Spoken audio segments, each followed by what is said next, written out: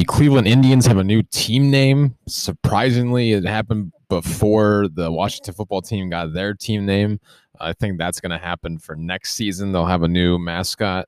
Obviously, that's going to go away. It's not going to be something like the Redskins, of course. That's a pretty obvious statement that the Washington football team made. But I guess you just have to do it kind of protocol of being like, hey, what's not going to be a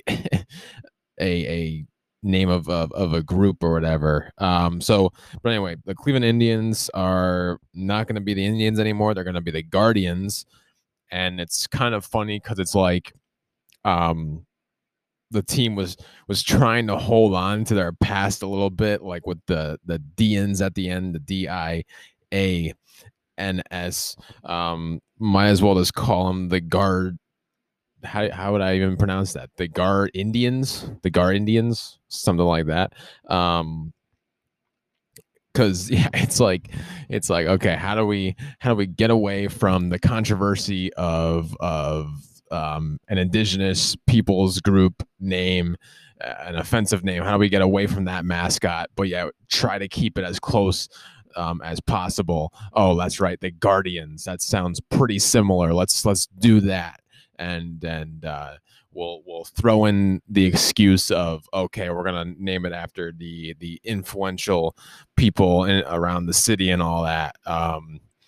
But I'm kind of just joking there. But yeah, that's what it kind of seems like. Like they just wanted to try to keep it as close or as similar sounding as possible. But yeah, I think it's a good team name. I mean, it's going to be kind of obviously weird to get used to. I feel like it's going to be Washington's probably a little bit different because it's straight up just the Washington football team right now.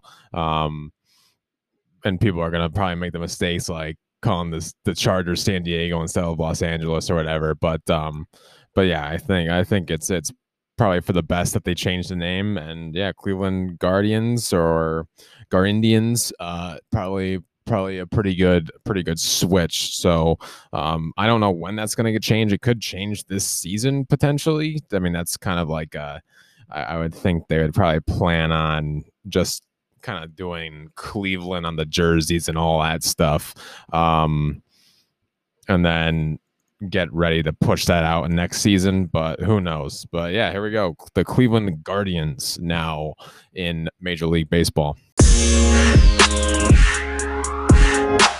So I'm going to talk about the Olympics here and kind of the stuff that's already happened, the stuff that's going to be happening.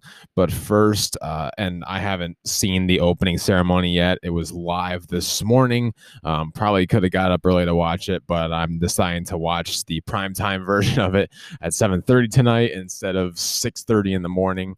What was that? Probably like 6 hours ago. So, yeah, I'm gonna check that out, but maybe switching over to watching the men's cycling road race that's happening. And this is just it's not like a grand tour or whatever to where these guys are riding 21 stages. It's just a single day race, and this course is going to be very interesting. I wonder how things are gonna go, if we're gonna see a breakaway, and then the peloton is going to try to come in and catch up, or if it's going to be just like constant neutralizing by the main group of the field. I would think this would probably suit the more of the general classification guys that you would see on grand tours like Pogacar, Carapaz. Who else is competing? Primož Roglič, of course. Wout van Aert could be, especially on a one-day stage, could be a threat. So that's kind of how I'm thinking. Like, I think you're gonna really see the big guns of the cycling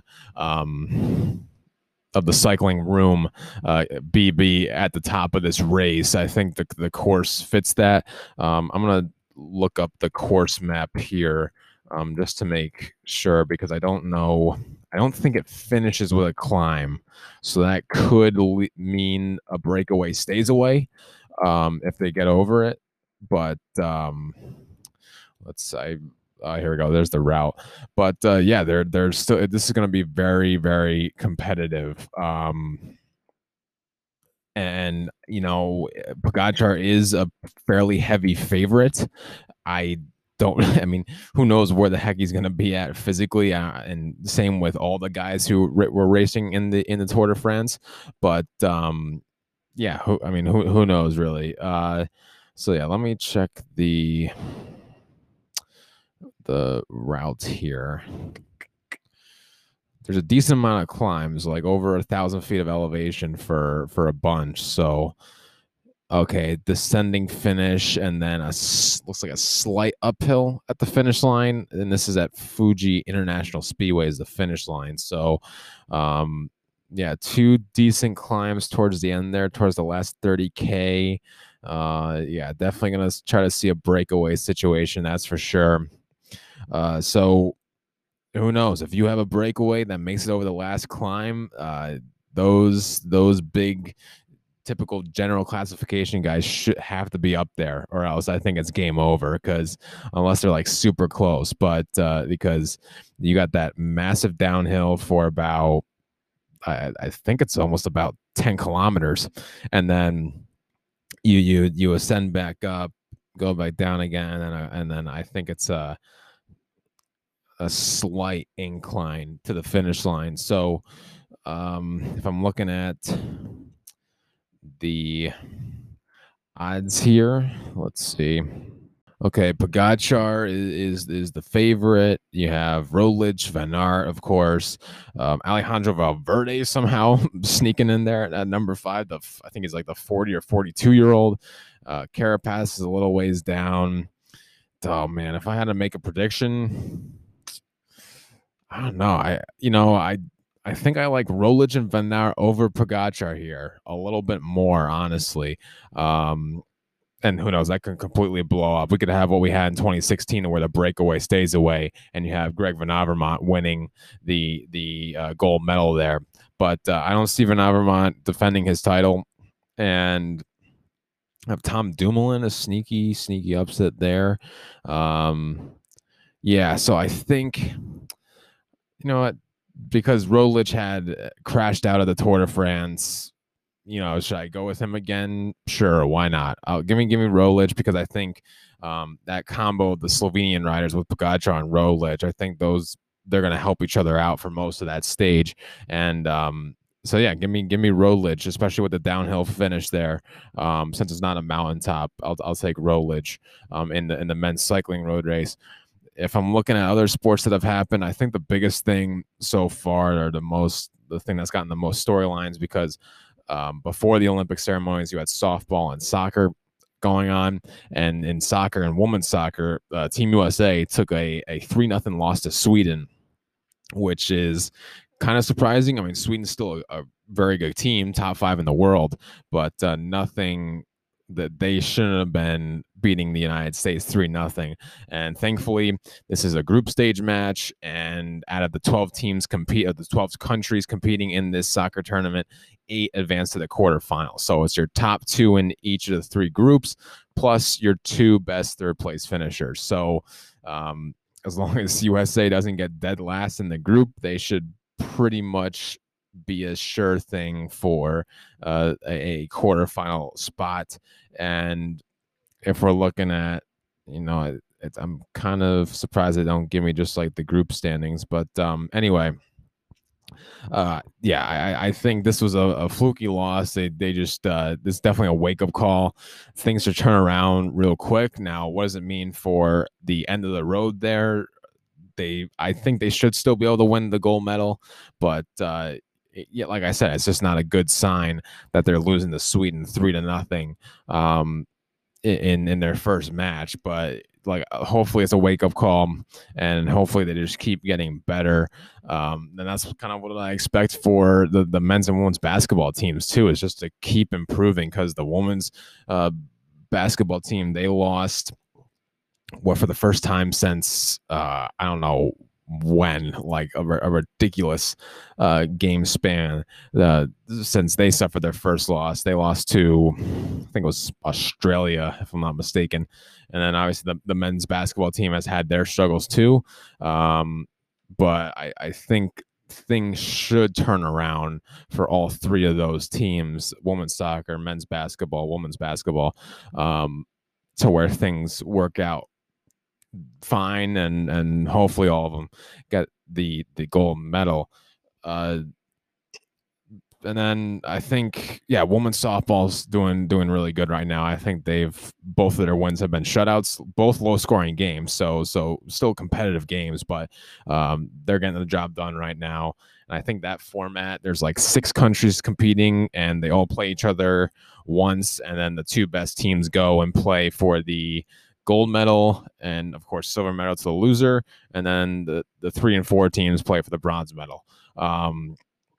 So I guess that's a pretty cool format, especially since they had the time to do it. And what else? Olympic tennis starts tonight. I already went over that for the singles draw. Naomi Osaka lit the Olympic flame, and there was a headline saying Osaka's match gets pushed back from Saturday to Sunday, and that was kind of the main speculation, that Osaka was going to be lighting the torch, so that it just gives her a little bit extra of time to do that and be able to prepare for her match coming up there. And Osaka's my favorite to win. I think having the motivation of playing in Tokyo, she was anticipating this for many years now, so it's her time to shine, and I think she gets the win, no doubt. If she faces Ash Barty in the finals, that will be super competitive. But yeah, edge to Osaka because she's playing on home turf or home court. And what was the last thing I wanted to mention? I feel like there was a point I wanted to make before I made a point. Yes. So in regards to, because there was something about athletic protest and all that on the Olympic podium, whether it's an athlete, say, raising a fist like we saw in Mexico City in 1968, or kneeling, whatever it may be during the anthems. The IOC vice president is not too fond of protests happening, and let me get let me see if I can find a quote, an exact quote here. He's cautioning athletes not to protest on the podium. He suggested that the IOC itself has no business in politics. Podiums belong to nobody. Okay.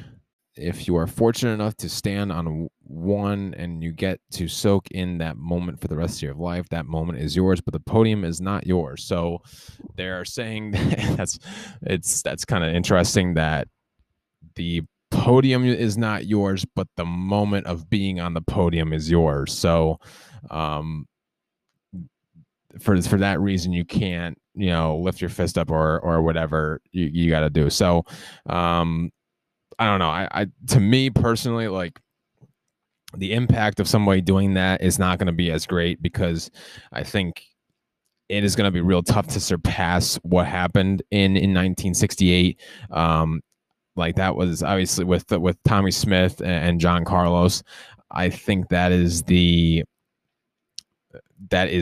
pinnacle of a political demonstration. So I don't think, I'm not saying it's going to be as, like, I'm not going to go out and say it's not going to be impactful, but I don't think I don't think it's going to be a huge issue to where you need to have the IOC vice president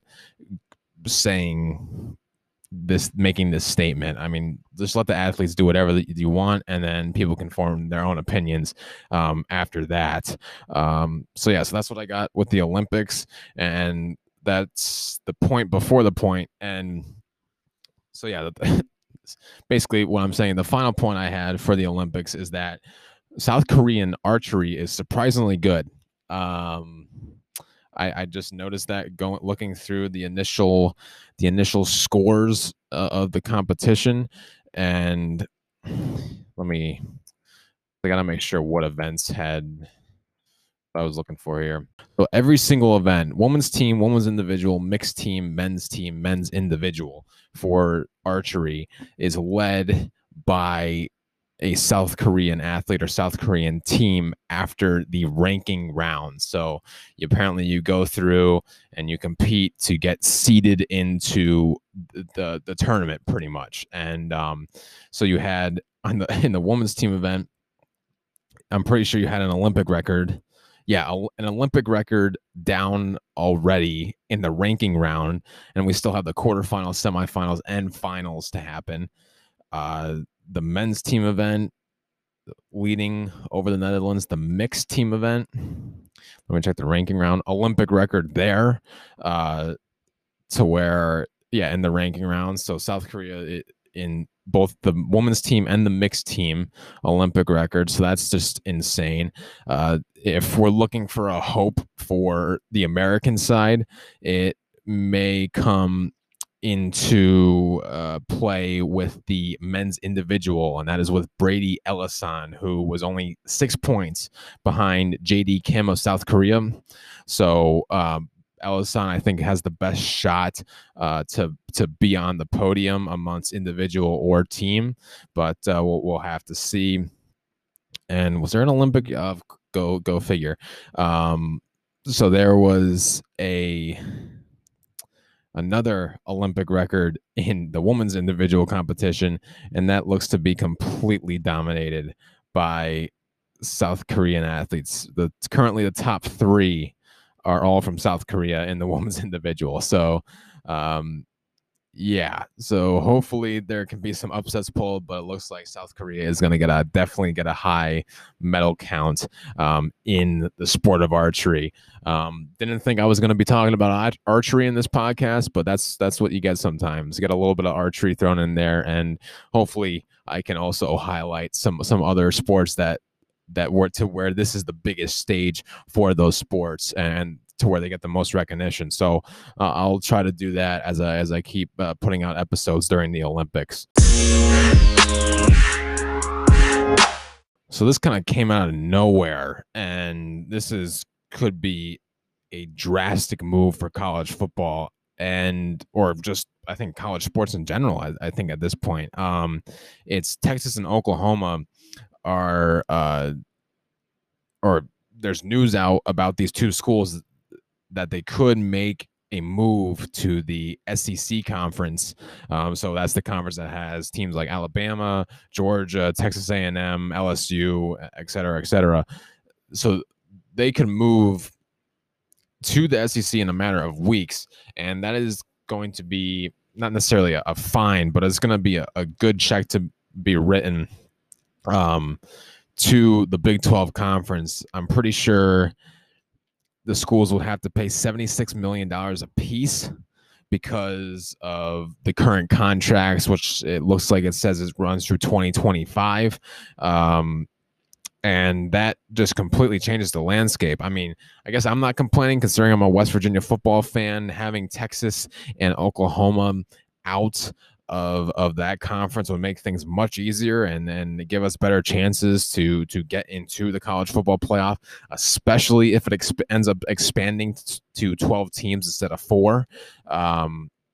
And it basically, like, this could mean an absolute super conference at a certain point. I think one ACC AD said, it said this could be a domino effect to where all these conferences recognize how important strength of schedule is and push for just a massive super conference, and it looks like that could be the SEC. And SEC obviously has been a powerhouse for football, with Alabama winning a ton of national championships the past years, LSU getting the one in 2019, and then of course you still have Clemson in the ACC, obviously another powerhouse. But yeah, the SEC would be, I mean, that would be unreal football to watch if they make that move.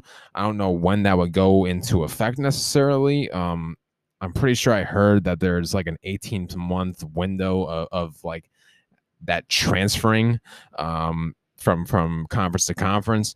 But yeah, I guess we'll have to see. But this is gonna be probably one of the biggest conference moves in college football history, like bigger than the Big East when the basketball teams went everywhere, to where like Cuse and why am I drawing a blank on our ACC team?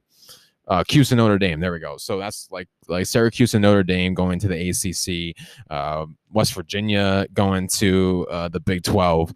Like, I think if Oklahoma and Texas, the Red River rivalry, if that moves to the SEC, that's going to be crazy. So we'll see what happens there. Like I said, not a bad thing for WVU if it goes down, but yeah, this could be yeah, major domino effect we could be seeing in the next couple of years if it goes down.